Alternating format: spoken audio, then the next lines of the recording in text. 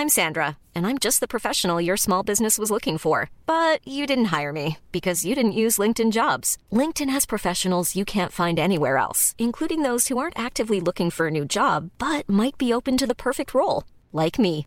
In a given month, over 70% of LinkedIn users don't visit other leading job sites. So if you're not looking on LinkedIn, you'll miss out on great candidates like Sandra. Start hiring professionals like a professional. Post your free job on linkedin.com/people today. We're sorry, the number you have dialed is not in service at this time.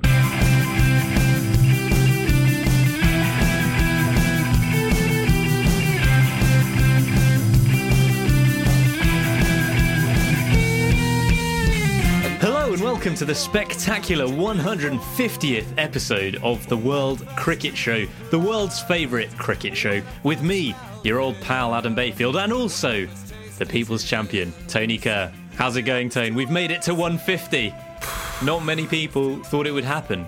Not many people wanted it to happen, but we've done it. Well, yeah, I mean, we've got to start now, haven't we? But, yeah, we've got to push on. We haven't made a big score yet. I said this at 100. 150 is quite a big score now, though. 100, it's like, yeah, you got 100, but you've got to turn it into a big 100. 150 is getting on towards a daddy 100, isn't it? Because when do we call it a day? What number? It's a question that a lot of people have been asking for quite a long time. I'm getting sick of answering, actually. Well, I mean, 150, and it's a real honour to be here still after 150 episodes. It's a real honour and a surprise. It's going to be a hell of an episode. Boy, oh boy, have we got a show for you tonight. There's a stellar, some might say unbelievable, lineup of celebrity guests coming in tonight. We've got Michael Caine, Charlie Sheen is here, John Lennon's face, of course, as promised. There are stars everywhere you look, I mean, just all around the studio. George Clooney's actually on the controls this week. He's our guest producer. I didn't expect that. I didn't expect to see any of these people down here, really. Maybe we could say hello, George. No, he's too shy. He's too shy. He's a very shy man. To be fair, he said he just wanted to come down and he just wanted to be part of the magic. He just wants to watch. Yeah, he just wants to, see firsthand the wonderful punditry that is on offer. We haven't actually got anything special planned for this 150th episode, have we? We haven't even brought party poppers this time. That's what we did for the 100th. That doesn't seem that long ago, does it, really? Well, I'll tell you when it was. It was a bit more than a year ago. But you think, there's roughly 50 episodes in a year. So we're about on target then. We're on the schedule. I was planning to sort out something for this special episode. I thought, we'll at least do something. But then I just went bodyboarding in the end this week. That's pretty much all that's happened. When there's swell in the channel, don't expect me to do anything constructive. Anything but bodyboard it. Yeah, well, I mean, famously, there hasn't been any swell for ages, and there has been, so we've been out. It was tiny today. It was literally anyone who's ever been surfing or ever aspired to surf would have been disgusted with what we were attempting to bodyboard tonight. It was actually pathetic. Yeah, just before coming here, me and Tony and another mate of ours went down for a bodyboarding session, and we got there and the waves were not nearly as big as we were expecting. I mean, generally they're known as Tony waves. They're pretty pathetic. Like, we parked up at the top, very low tide, see a really long way away, and you have to kind of clamber over some rocks a little bit to get down to the shoreline at this particular beach. And the three of us are just running down there, each holding a child's bodyboard to get involved in these absolutely minuscule waves. We must have looked like right idiots. That's the level of desperation that's come to, though. But before tonight, there have been some waves. I mean, long-time listeners will no doubt remember that we became absolutely obsessed with bodyboarding. Like last autumn, I think it was. We were just bodyboarding all the time and wouldn't shut up about it on the podcast. And then I don't think we've mentioned it since then, but there just hasn't been any surf. There's been no surf. This last week, there's been a little bit. So yeah, we've been a few times. And the other night, I was quite impressed, actually. You almost caught a wave, which, to say it was the first time that you'd ever been was impressive. Needless to say, listeners, I am a master bodyboarder. Adam is just making fun of me to make himself feel better about his own shortcomings in the water. I'm just trying to make myself look good yeah. in front of the listeners. And to be fair, I'll probably edit out what you just said. Yeah. So, yeah. If you do, I'll release my own podcast. You've been threatening to do that for a while. Yeah. I'll be looking for some retractions there, I'm afraid. But I tell you what, it's a good job that there have been waves this week, because bodyboarding is about the only thing that's been lifting me out of my anguish after England relinquished their number one ranking in tests. I don't know if you heard about that this week. They lost to South Africa. Yeah, I heard something about that actually on the news. But no, I mean, Monday afternoon was sort of events unfolded in the most irritating manner possible for me and for probably most England fans, but particularly me. You know, hope was offered, it was there, and it was taken away. And it was also taken away just as I'd got up from my nap to watch it. You know, as I thought, well, hang on, something might be cooking here. And I think I watched about 2 balls before a wicket fell, and then it was just an hour and a half of misery. It was actually incredibly annoying because when I finished work, England were in desperate trouble. There was no way it was going to happen. So I went to the beach, got my phone out and checked the score, and it was like, wow, Pryor and Swan are actually making a go at this. They might get there. So then I was on the beach just lying on my towel, just refreshing the ECB app over and over again. And I was like, what am I doing? I might as well go home. So I raced back across the island. I was at the beach. I couldn't have been any further away from my house. And got there just in time to see Matt Pryor get out. Well, as listeners might be aware, my working day begins at 6 a.m. and I finish at 2. So why would listeners be aware of that? No, I'm saying they won't be aware. But so normally, because I haven't gone to bed until I'm going to go to sleep till about 12:30, I normally have to build in a nap into my afternoon routine. But annoyingly, I went to, I thought the match was over, so I'll just go to sleep, lay in bed listening to it, dozing, and then got up and watched 1 ball before Swan got out, and then I missed the entire nap. I'm now just still tired. So this is another reason why I'm tired. You'd think that by now, if you're working 6 a.m. start every day, you might have perhaps settled into a routine where you go to bed reasonably early. That's probably what I would do in that circumstance, but no, apparently not. Well, things to do. Well, okay, by things to do you mean watching YouTube videos? Following Newcastle Twitter accounts? Just doing stuff, really. Just doing things. But whenever you're like, right, I better shoot off, like wherever we are, you'll always be like, right, I've got to shoot off. You always got to go earlier than anyone else. Rubbish. I've got to shoot off. We're like, why are you leaving, Tony? Like, I just got a few things to do. What things? Just things. Just got things to do. I just don't know what you're talking. Mostly true. The list is endless. You're never done. I'm never finished. The list is so endless that you can't even reveal one item on it. It's a mystery. Just things, really. Just things. Just catching up with things. I don't get anything done on the weekend, though, so I have to use what precious little time I have in the week to do things. Yeah, but what things is my question? I don't know, just bits and pieces. Odds and ends. You're so bad at deflecting things. It's like when you're texting someone, and I say, who are you texting to? And you go, no, I'm just sending a text message. And I'm like, oh, okay, yeah, fair enough. Fair enough, good answer. But hey, it was an entertaining test match, wasn't it? So, at least we had that. Yeah, it was very entertaining. It was gutting that England lost the test mace, but the world. I hadn't even once thought about the mace. Well, this is my point. It was kind of gutting. It was like, we've got to hand over the mace. And I was like, well, actually, the world didn't just end. Like, it's not the worst thing that's ever happened. About 3 minutes after we'd given over the mace, I was out bodyboarding and just not even thinking about it. So I've managed to not sink into the pit of depression that listeners might have worried that I would. But we will be talking about that test match today, as well as the Kevin Peterson saga, which rumbles on, and possibly some more side notes as well, depending on time. Tony has got a few things to do, so he'll be anxious to get out of here, no doubt. He's got a few odds and ends. But yeah, we'll be talking about all of that and just generally having a whale of a time. All that and more on the 150th. The 150th episode spectacular. Did you get all that, George? He's giving us a thumbs up. He's giving us a little nod, a little wink of approval. England. On this part of the show, we talk about England. So as we just discussed there in the introduction, England sank to defeat at Lord's in the third test of their series against South Africa to lose the series 2-0 and also surrender the test mace. South Africa replaced England at the top of the test match rankings. The Proteas won the toss and elected to bat first and appeared to be in a lot of trouble when Stephen Finn reduced them to 54 for 4. They recovered a little bit, but were still at 163 for 6, staring at being bowled out potentially for less than 200. But some lower order resistance, a pair of 61s from JP Duminy and Vernon Philander, got them up to 309. There was real symmetry about England's innings because they were also 54 for 4 before a recovery led by Ian Bell with 58 and Johnny Bairstow, who fell 5 short of a maiden test match 100. Brilliant innings from him. England ended up going past South Africa's total by 6 runs, 315 all out. And South Africa, in their second innings, ground their way to 351 with 100 from Hashim Amla, to set England a target of 346. It was always going to be very challenging, that. And when they were 15 for 2 overnight, you thought it probably wasn't going to happen. At 45 for 4, it looked even less likely to happen. But some good innings from Jonathan Trott and Johnny Bairstow, both of whom made half-centuries, and a fabulous partnership between Matt Prior with 73 and Graham Swann with 41, gave England a sniff. But when Swann was out, Prior followed quickly, and Steve Finn was out first ball.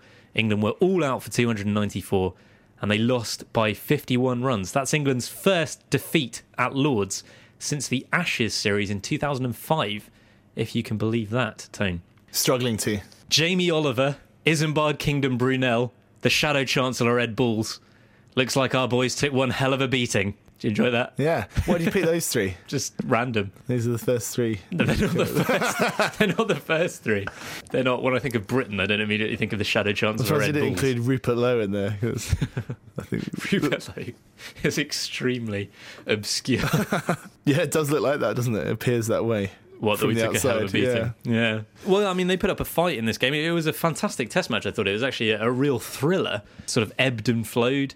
At various times, like England were out of it, and then it looked like they might be in with a great chance. By far the best test of the series, I think. And it's good to have this sort of occasional reminder, I think, in Test cricket of why it does offer so much more than any other format of the game, in my opinion at least. And I think sometimes people do just need to be reminded of that. I mean, the tension when Prior and Swann were batting together was so much greater than the tension that exists in any other form of the game in 2020 or whatever. I mean, the 4s and 6s that they were hitting had so much more meaning than 4s and 6s sort of blasted at the start of a 2020 innings, and that's why Test cricket is so good. They're fairly, not few and far between, but these kind of scenarios are thrown up only every so often. But when they arrive, they are brilliant. You get just an unrivaled, unmatched couple of hours, or those kind of passages of play for a couple of hours, like you say. And obviously there are long passages in Test matches where not much is happening. But that's great, because you can go to the bar, you can go to the kitchen, you can go. Yeah. That's what makes those exciting passages all the more brilliant. But anyway, that's just kind of an aside. But I thought it's the only Test match of this English summer that's really been that exciting, I think. So it was good to have that, especially with a lot of limited overs cricket coming up. I mean, the real enemy of the day on that fifth day was the new ball, wasn't it? Because you knew as soon as the new ball arrived that was going to be it, and it was. So it was kind of like some assassin that was going to arrive, and we knew when he was going to arrive, and we knew how he was going to dispatch. That's really lame. I'm going to just stop there. I think you should stop there. I was trying to think, I was trying to go with you in my head. I was like, didn't want to, can I, maybe reference James Bond or, the video game Assassin's Creed? And then I was like, no, actually, this is rubbish. Actually, I watched the film, for some reason, Killer Elite last night. I've never even heard of that. It was on any time, and it was in HD with Jason Statham. So and he was kind of like an SAS, like hitman thing. Anyway, unusual role for Statham. He was like an action hero. Okay, yeah. Yeah, so I was very much in my mind imagining the new ball as Jason Statham. The new ball rather more nuanced in its kind of movement and expression than Jason Statham. Werner Philander runs up and delivers it, and as it's coming towards Matt Prior, it's like, you want to watch yourself, sunshine. Bang, out. Bang, gone. For a man who claims not to like movies, to the point that if you're at someone's house... No, I do really like movies. You might be at someone's house and we're like, oh, shall we watch a movie? You'll go home because you're like, oh, I can't be bothered to watch a movie. You watch a lot of terrible movies. You said to me the other day that at home you watched Did You Hear About the Morgans on your own? I put it on in the background while I was doing other things. Don't ask me what other things. Absolute nonsense. What other things were you doing? When you say other things, this is what I imagine whenever you're like, I've got a few things to do. This is what I imagine you're doing. Sitting at home, kind of lying on the sofa, you've got your laptop on your chest, kind of balanced on your chest, a packet of Maltesers, a carton of Ribena, and you're just like watching YouTube, or probably like playing Football Manager or something. Different story these days. Are you sure about that? Yeah. Anyway, back to the new ball, Adam. There should be some kind of rule that, at Lords, where the MCC, as defenders of the laws of the game, whatever, well, I don't know what the expression is. Yeah. But they should have written in a law that if England are chasing, if England have only got a few runs to get and they're many wickets down, that you're not allowed to. It's like a no new ball scenario. Yeah. Then thought about that one. No, they didn't think that maybe through, the next really, did they? ICC Festival of Discussion, whatever they call it. What do they call it? The ICC meeting. Conference. I think it is, yeah. So they should come up with that, maybe. It was very frustrating from an English perspective that I'd resigned myself to the defeat after the fourth day, and then suddenly hopes are raised, and then it didn't happen. But, I think as an England fan, in retrospect, you can be at least proud of their approach on the final day. They had a pretty good go at it. I was worried at 15 for 2 overnight that they'd just be sort of 120 all out, or worse, and it would be all over by lunch. And perhaps in the past, that is what would have happened to England. But they really did have a go. They didn't just think, right, let's try and save the game, which I think a lot of pundits expected them to. They went for the win. As a fourth innings performance, that was pretty good. The reason that they lost the game was not because of the fourth innings. It was because they let South Africa off the hook in that first innings. From 54 for 4, they really ought to have bowled them out for under 200. Yeah, I mean, Philander scored 96 in the match. Probably, 95 too many. And he batted well for those runs, well, but it's frustrating. Can't complain. England have done it a lot to people, sort of piling on annoying runs at the end of an innings. So England lose the number 1 ranking. How bitter a pill was that to swallow, Tone? And more to the point, who's to blame? If we're going for the old, the TV series in India that happens after every defeat, who's to blame? It's called. Who's to blame for England that they've lost their number 1 ranking? Collectively, I think the England team were a little off the pace. Broad was a little bit kind of down, wasn't he? A little bit slow. Certainly didn't have the venom of of Steyn, Morkel, Philander to Philander, yeah. Philander to. Did you know where I was going? I did know where you were going. That's an element. The Peterson debacle obviously had a bearing on the last test. I don't think England would have wanted to be going in.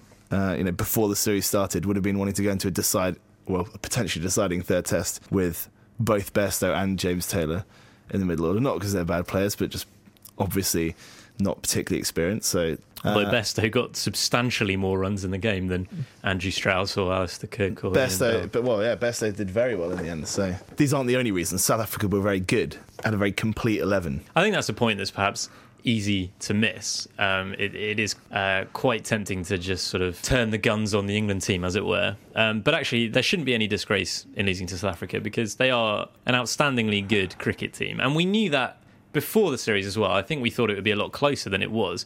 But it's not like we didn't see it coming that South Africa would be very good. And it's really no surprise that they should be the number 1 team in the world. In many ways, the only surprise is that it's taken them this long to get there. I don't know why they weren't able to beat Australia at home last year, or why they've had problems, even at home to Sri Lanka or away to Pakistan.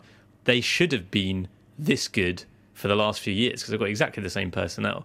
But for some reason, they haven't been able to put it all together. But whether it's to do with planning or whether it was just that it all clicked for them, they did put it all together in England. And they were just better than the hosts. I mean, they've got all the ingredients for a world-class cricket team. Their seam attack is phenomenally good. It's got to be right up there, I think, with the best pace attacks in history. Morne Morkel was just outstanding throughout the series. I mean, we discussed in our series preview about the importance to South Africa of sort of getting on top of the England top 3. Well, Morkel had Strauss's number, Philander had Cook's number, and Steyn had Trott's number. Useful. And as a result of that, England just never got big runs, did they? Before the series, I'm willing to put my hands up and say I thought England would edge it. In the end, they did edge it quite a lot to the hands of Smith. And they're like, hey, there you go. That's why you're here. That's why I'm paid. Clooney's got a big smile on his face right now. He's keeping the laughter pent in, though. He's got his fist in his mouth. South Africa were extremely good. But that said, overall, it wasn't the kind of performance that we've come to expect from England. And whilst there's no shame in losing to South Africa, that shouldn't distract them from, asking some quite fundamental questions about this team, I think, because since becoming world number 1, they've definitely gone backwards. I mean, they're patently not as good a team now as they were a year ago. I mean, their record in 2012 is played 11, lost 6, which isn't great for, more or less any side in the world, let alone the number 1. I mean, you look at the bowling attack. I mean, Stuart Broad, Graham Swan and Tim Bresnan are all way below the level they were at against India last summer. I mean, Broad maybe is just having a bit of a bad series. He was fantastic in the winter, good against West Indies. He might have just had a bad series here. Maybe the same is true for Swan. I thought he bowled reasonably well throughout the series without much success. But in general, he's kind of been on a bit of a downward graph for the last couple of years, whether or not it's just teams are working out how to play him. But he's not having the success that he was having at the start of his career. So maybe those two might come back, but Bresnan hasn't been the same bowler since his injury, I don't think. And, you know, with Steve Finn coming in and being so good at Lords, I think he probably will now occupy that third seamer slot for the foreseeable future now. But then the loss of Bresnan, it does affect the balance of that side. It makes England's lower order quite a bit weaker. In saying that, at Lords it was the lower order that kept England in the game because the top order didn't really score any runs. In the second innings, batsmen 1, 2, 4 and 5 amassed 11 runs between them, which when you fall 54 runs short of chasing 3, 4, 6 is quite annoying from a fan's perspective, really, because you just needed one of them to get some runs and that would have been the difference. How far has England's batting been to blame for the series defeat, do you think? You know, what's happened to the batsmen? Obviously, even very good batsmen are going to have a harder time against very, very good bowlers, which is what the South Africans were offering. You'd still expect this England batting lineup, as it is today, or as it was on Monday, to go out and do well, make hay against weaker bowling attacks. But obviously, if you want to be the best in the world, you've got to be able to beat the best in the world and better them. So I'm sure they'll be looking at themselves. Well, that's the point. I mean, I think you could, on the basis of what we've seen this year, make a case that a lot of those batsmen are sort of flat track bullies. By flat track, it's perhaps, you know, rubbish bowling attack bullies. Because as soon as they've run into a world-class attack, both in the UAE and here, they've really struggled. With the Pakistan series, you thought, well, maybe they've just got a weakness against spin, which they do, but maybe it's just that against, you know, genuinely world-class bowlers, they struggle because, yes, this is a world-class attack, but they're supposed to be world-class batsmen, so you'd expect them to at least be competitive. And although they haven't been atrocious, they've still posted scores, but if you look at each of the top 6, none of them have had great series, have they? And in fact, if you look at the top 3, which for so long was the rock for England, if you just look at their bare statistics in the last year or so, it doesn't necessarily make for great reading. I mean, Strauss's problems are well documented, and he only made about 100 runs in this series. But Trott has got 1 Test 100 in 15 months. Cook has got 1 Test 100 in 12 months. They're not producing the runs that they were, and that is a real problem. Yeah, although this sort of thing does happen, you know, players do go on lean runs. Pretty much all batsmen do. You could easily see Cook or Trott striking a rich vein and you know, producing 2, 3, 4 centuries in a series, well, in a longer series, but maybe, you know, 1 or 2. I mean, it was a shame that it's a 3-test series. Although maybe from England's perspective, they'll be pleased it was over, in that they haven't ended up on the end of a 4-0. But then, you know, they were getting closer, so maybe we could have seen a 1-1 or any other combination permutation that's possible from a 4-test series or a 5-test series. I think the only other thing that we haven't talked about is their fielding, which has fallen off a cliff, really, hasn't it? I mean, you remember the Ashes sort of 18 months ago, they were just faultless. And that was one of the biggest reasons why they became the number 1 side in the world. You think about the India series last year, where... I'm Sandra, and I'm just the professional your small business was looking for. But you didn't hire me because you didn't use LinkedIn Jobs. LinkedIn has professionals you can't find anywhere else, including those who aren't actively looking for a new job, but might be open to the perfect role, like me.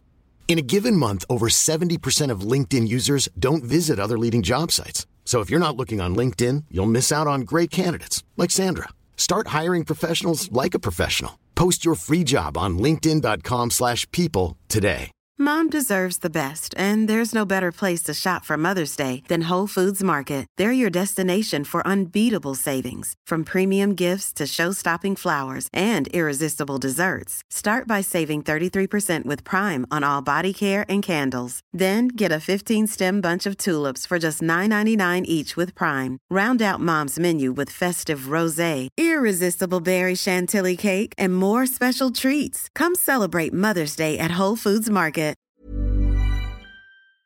Compared to the Indians, their fielding was just in another league, another galaxy, and it's spoken an enormous amount about the professionalism of the England camp. And then in this series, they dropped 9 catches, including 2 in the second innings of this game, which probably made the difference between winning and losing. I mean, I don't know if you've ever heard the expression "catches win matches," but perhaps that says just as much about the falling standards. Bad catching or bad fielding, I guess, is a kind of manifestation of sloppy mindset, just a relaxed attitude. Certainly successful teams just don't make mistakes in the field. So we've talked a lot in the past couple of years about how good Andy Flower is, how good he sounds, how nice he is to listen to. We've talked a lot in the last couple of years about your crush on Andy Flower. He doesn't strike me as the sort of guy who's going to let this slide. He'll be back for more. He'll probably be quite angry, I think, particularly with the fielding. I think now maybe they'll go away and they'll go back to drawing board and think, right, we did take our eye off the ball there. Get Dave Brailsford in. Get Dave Brailsford in. Get Clive Woodward in. Get the old team together. Get Joe Kinnear in.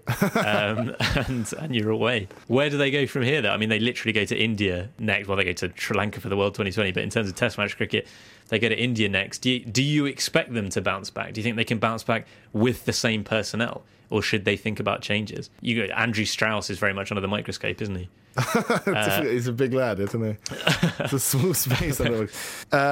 India, for many reasons, not the wouldn't probably have been their first choice. India wouldn't have been their first choice for a Test series to attempt to bounce back in, or maybe it would be. It's one of those things that could work either way. It's not a good rebound, is it? No. The Indians will obviously be very keen to avenge the just ridiculous defeat that they suffered in England. And they'll probably be rubbing their hands, won't they, watching, having seen the result this summer. They'll be thinking there's a good opportunity for that. England, obviously not traditionally brilliant in the subcontinent. It's going to be a real struggle for them. It's going to be a challenge, definitely. I think Andrew Strauss will be under some pressure because, I think he scored about 100 runs in this series. And aside from against the West Indies, he hasn't really scored any runs against anyone for quite a long time. And now up till recently, that hasn't necessarily mattered all that much because his failures with the bat were absorbed by the brilliance of the other batsmen, and his qualities as a leader sort of outweighed those batting inadequacies. But that's no longer true. The other batsmen aren't absorbing his failures, so it's much more glaring, this problem at the top of the order, if Strauss isn't scoring runs. And then if England aren't winning anymore, is his captaincy still so valuable? Is my question. There it is. That's my question. I'm only posing the question to you. I'm not saying I agree with the question. I'm asking you the question. Don't blame the question.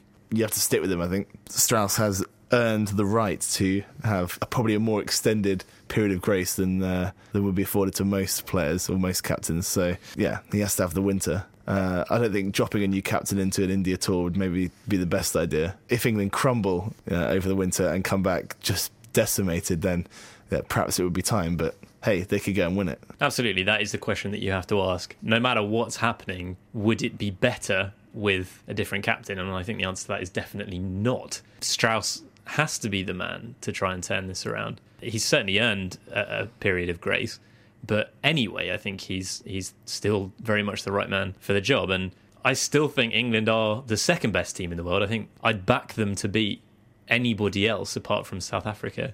It will be a real challenge in India, but there's no one more likely than Andrew Strauss to lead England to victory there, I don't think. And I think this whole Peterson situation probably strengthens his position because, after everything that's happened, I think the ECB aren't going to want to be seen to be getting rid of the man who was sort of accused of being a problem. Secondly, I think they're going to want Strauss to stay to sort of keep a steady hand on the tiller. It's been a very settled England team, particularly the kind of top 6 and 7, and it's been successful. And now Peterson's gone. You don't want to be kind of toppling all these domino, we don't want to have a domino catastrophe on our hands. Well, I don't want to be picking up dominoes, Adam, for the rest of my life. As for South Africa, their next assignment is down under. The concept of an assignment.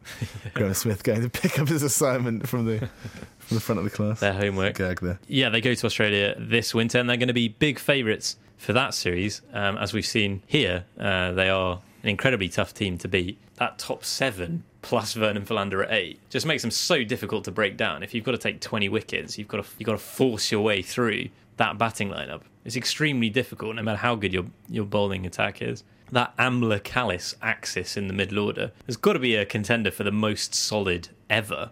I've got for you here, Tone, a post-series composite 11. Woof. So what I've done here is I've picked 11 players from South Africa and England. I've put them into one 11 based on their I performances. think I'm beginning to grasp this now, actually. In the series. After 150 episodes. It's quite different to my pre-series composite 11, which I think had something like 7 Englishmen and 4 South Africans. This has got 3 Englishmen and 8 South Africans. Big swing. The swingometer is just getting off the charts. Where's here. Peter Snow? Where is he? Yeah, honestly, have you got any graphics to support this? Okay, here we go. Smith, Alviro Peterson, Amler, Trott, Callis, Duminy, Pryor, Philander, Swan, Morkel, Steyn. Now, before you say anything, a few people might quibble about Swan. He only took 4 wickets. Tahir took 8. But I thought Swan actually bowled pretty well without much success in this series against, generally speaking, much better batsmen than Tahir was bowling to. So I think he had a better series. And Tahir, of course, comes from the long line of South African spinners that rubbed me up the wrong way. That was include Paul Harris. If Paul Harris, Imran Tahir, and the Pet Shop Boys did like a collaboration, you probably wouldn't buy that record, would you? The thing is, it's one of those. It's a Shane Watson snow, isn't it? They're probably great guys. Yeah. You'll probably love them this time next year. Yeah, exactly. I love Shane Watson so much. Literally love Shane. I used to detest him, and now I think he's one of the greatest cricketers ever to have played the game. Yeah. No, I mean, I'm sure Tahir, and it's just the way they play. Tahir's very in your face. I like Tahir. When he gets a wicket, he's very. Yeah, that's annoying if you're on the receiving end of it, when his celebrations are very enthusiastic. Well, in fact, there's one thing that's really struck me recently, is that when wickets are taken, the bowler makes a huge amount of noise and right in the batsman's face. And I'd struggle to take that. I think I'd be swiping with the bat, to be honest. It's bad enough when you get out in Evening League Division 4 in Guernsey, and it's so lucky that barely even the bowler even registers the wicket. Yeah. But when you've got someone whooping right in your face. But then you hate it. You hate it in football. Like if we're playing like a proper league match in 5-a-side, if someone comes in with quite a strong challenge on you, you're so angry. I mean, it's hilarious to watch how angry you are. You're like, as they're running up, you just have a little kick at their heels as they go past. I don't know why. And then charge after them so fast. It's really funny. Yeah. Have you ever been sent off in No. that 5-a-side league? You've never been sent off? No, it's because I'm very gentlemanly. I've not been sent off either. No, that's good. It was just most of our other players have been multiple times. Everyone else in our team. Yeah. I mean, we must be hated, our 5-a-side team, because the number of red cards that we've had. Well, it's actually a blue card, isn't it? Because you can get a red card if I don't know what you'd have to do to get a red card. Punch the referee, I suppose. It would have to be pretty bad. A blue card is like a sin bin. Yeah, one of our players once got sent off, and then another player picked up an injury. I was on the balcony watching the game, came down to sort of make sure that this other guy was all right. The first player who'd been sent off had gone back on. He came back out through the doors and was like, "Oh, you're right, mate, you're right." And the injured player was like, "Yeah, no, it's fine. Just go back on and play." He's like, "No, I've been sent off again." He had lasted about 14 seconds, I think. And I said to him, "What did you get sent off for?" And he was like, "I don't know." And then I asked someone else who was watching. And he was like, "What do you mean?" He said he didn't know. He kicked someone in the knees and then swore at the ref. I mean, the level of competitiveness in what is effectively probably the lowest level of football in the world is staggering. Tony, we need to talk about Kevin. I actually thought about that before I came. Yeah? Yeah, but you got there first. This is the latest in a long-running series of We Need to Talk About Kevin's subtitle, "For f***'s sake, can we please talk about Kevin?" I actually wanted to get London correspondent Gordon McRae on the show to talk about this, but I texted him to ask, "Have you got any opinions about Peterson?" He said, "Nope." Fantastic. So I thought, forget That's what that. we're paying him for. He hasn't been on here for ages. So we talked about Peterson last week, but since then, just to give an update, after the story about him texting derogatory things to the South African players about Andrew Strauss, Peterson apologised for that, issued a public apology, but then subsequently a story emerged that not only was he texting derogatory things about Andrew Strauss, he was also texting the South Africans tactical advice on how to get Strauss out, essentially, that he was telling them to bowl around the wicket, which is perhaps not the most insightful piece of tactical advice. They may have worked that out for themselves already, but nonetheless, doesn't look great for Peterson, and as a result, he has been left out of the squad for the World 2020, was apparently not even considered for that. Now, that didn't come as a surprise particularly, but what's been your reaction to the latest developments, Tone?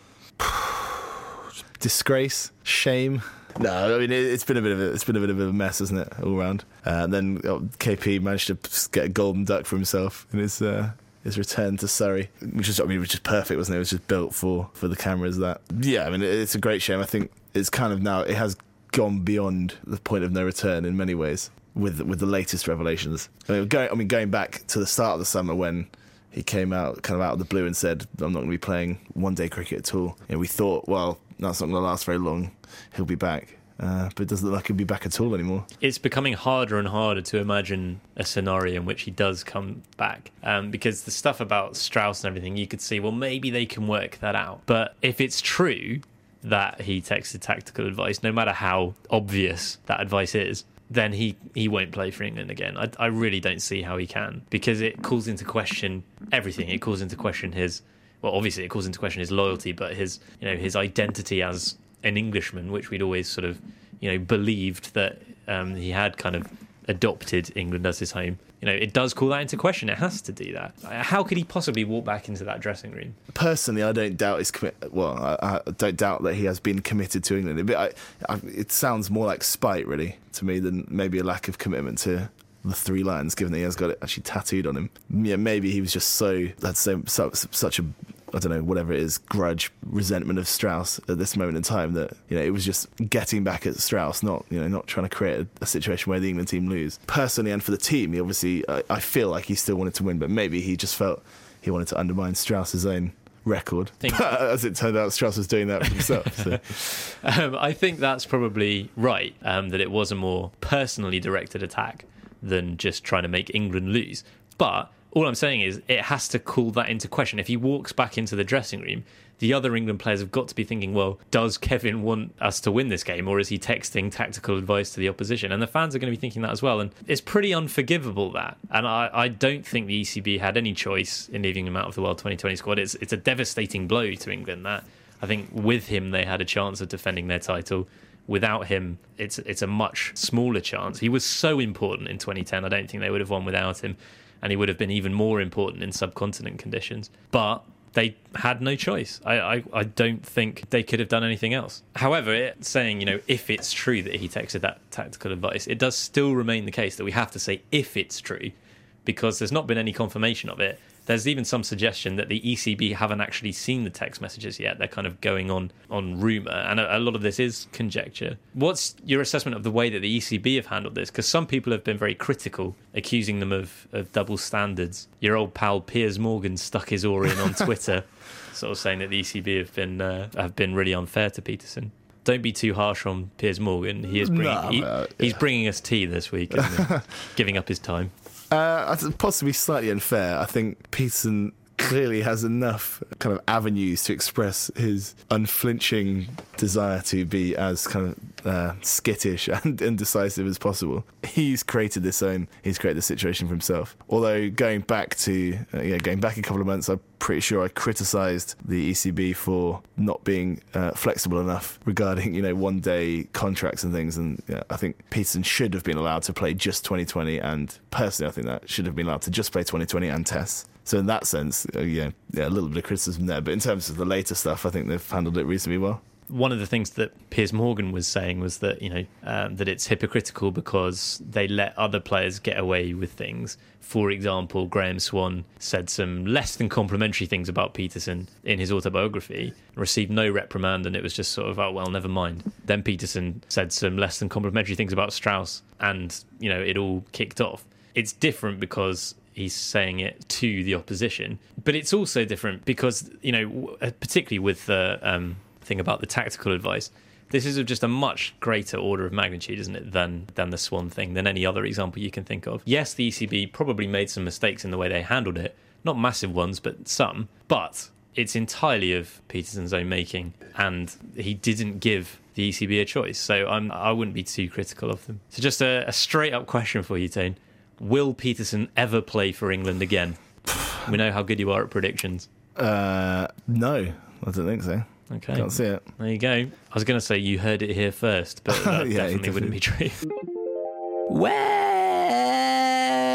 that's about it for the World Cricket Show this week. We did it, Tone. That's episode 150. in the bag. What a spectacular episode it was. Oh, there've been fireworks. Has it given you cause to reflect on this whole project? What else you could have done with your time in the last few years? What have been your World Cricket Show highlights over the run, Tone? What have been some of the funniest things that I've said? Too many to recall, Adam. Yeah. Too many, far too many. You, as you well know, I've got a terrible memory for things like that. Yep. So I can't remember much, to be honest, of it. Brilliant. Well, yeah, it's been that good. It really has. It's been so memorable. Just thinking about, we went out for dinner on Monday night for a friend's birthday. I've never eaten that much. It was ridiculous. Went for a Chinese. The key thing for me is that, there were 4 of us went anyway, and the ordering process was a shambles. Yeah. What essentially happened is that instead of each person ordering what dishes they wanted in turn, one dish was taken and then it would go to the next person. And we went around a circle and it was kind of like a spiral of doom because it got quicker and quicker where it went around too many times and before we knew it, we'd ordered a ludicrous amount of Chinese. We made the mistake of, we were ordering things to share. And as soon as people had started saying a few, I couldn't remember what had already been ordered. No. And I started panicking that I might not have enough food.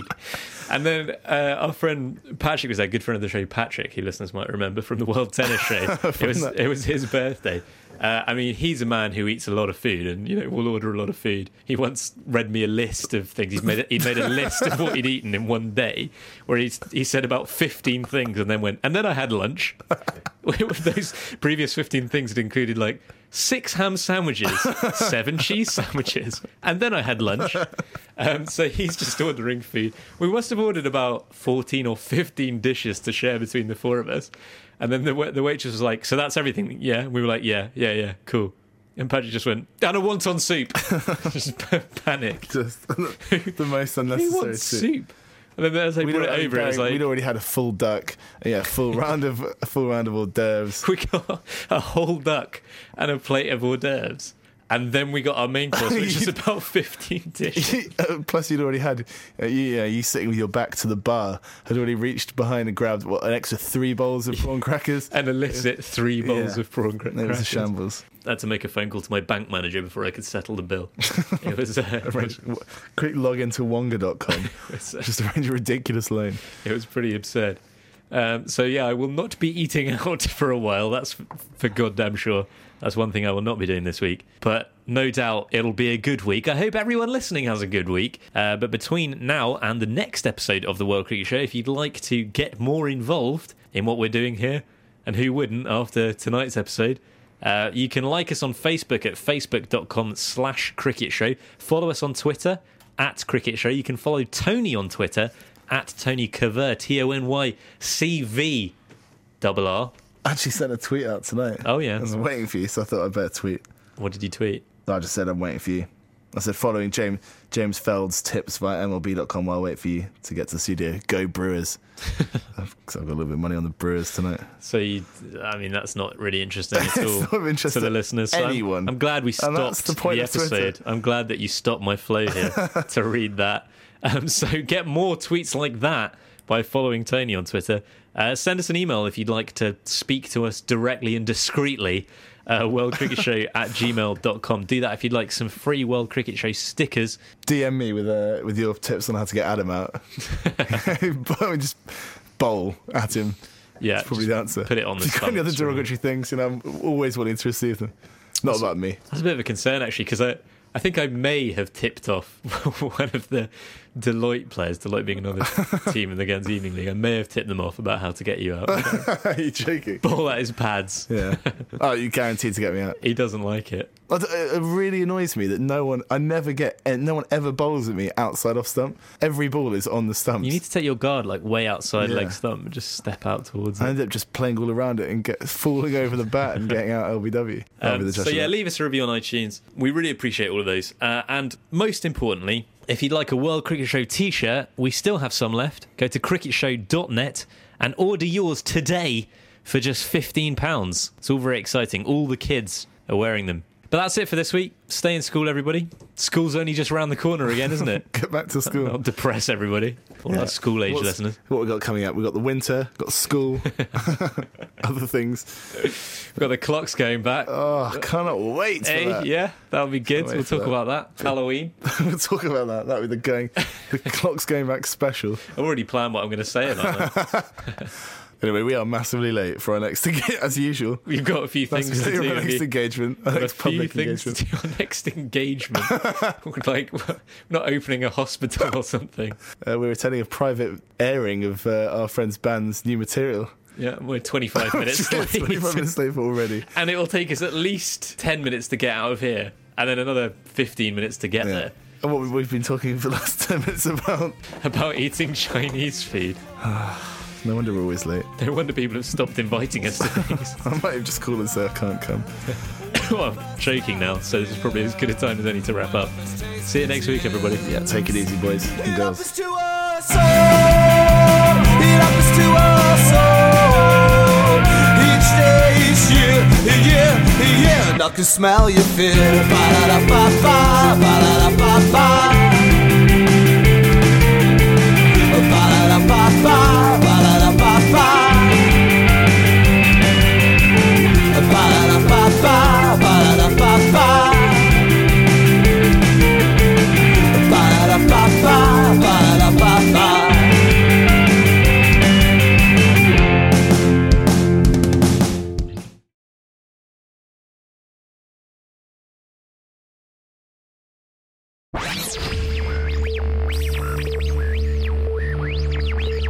Can you just pull up the scorecard?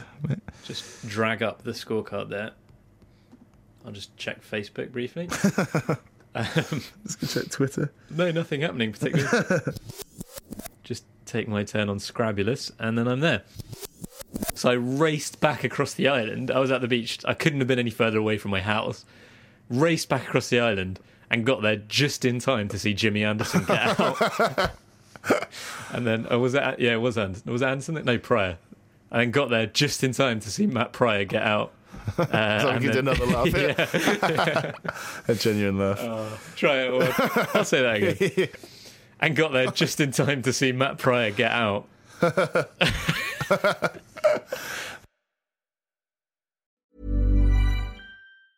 Mom deserves the best, and there's no better place to shop for Mother's Day than Whole Foods Market. They're your destination for unbeatable savings, from premium gifts to show-stopping flowers and irresistible desserts. Start by saving 33% with Prime on all body care and candles. Then get a 15-stem bunch of tulips for just $9.99 each with Prime. Round out Mom's menu with festive rosé, irresistible berry chantilly cake, and more special treats. Come celebrate Mother's Day at Whole Foods Market.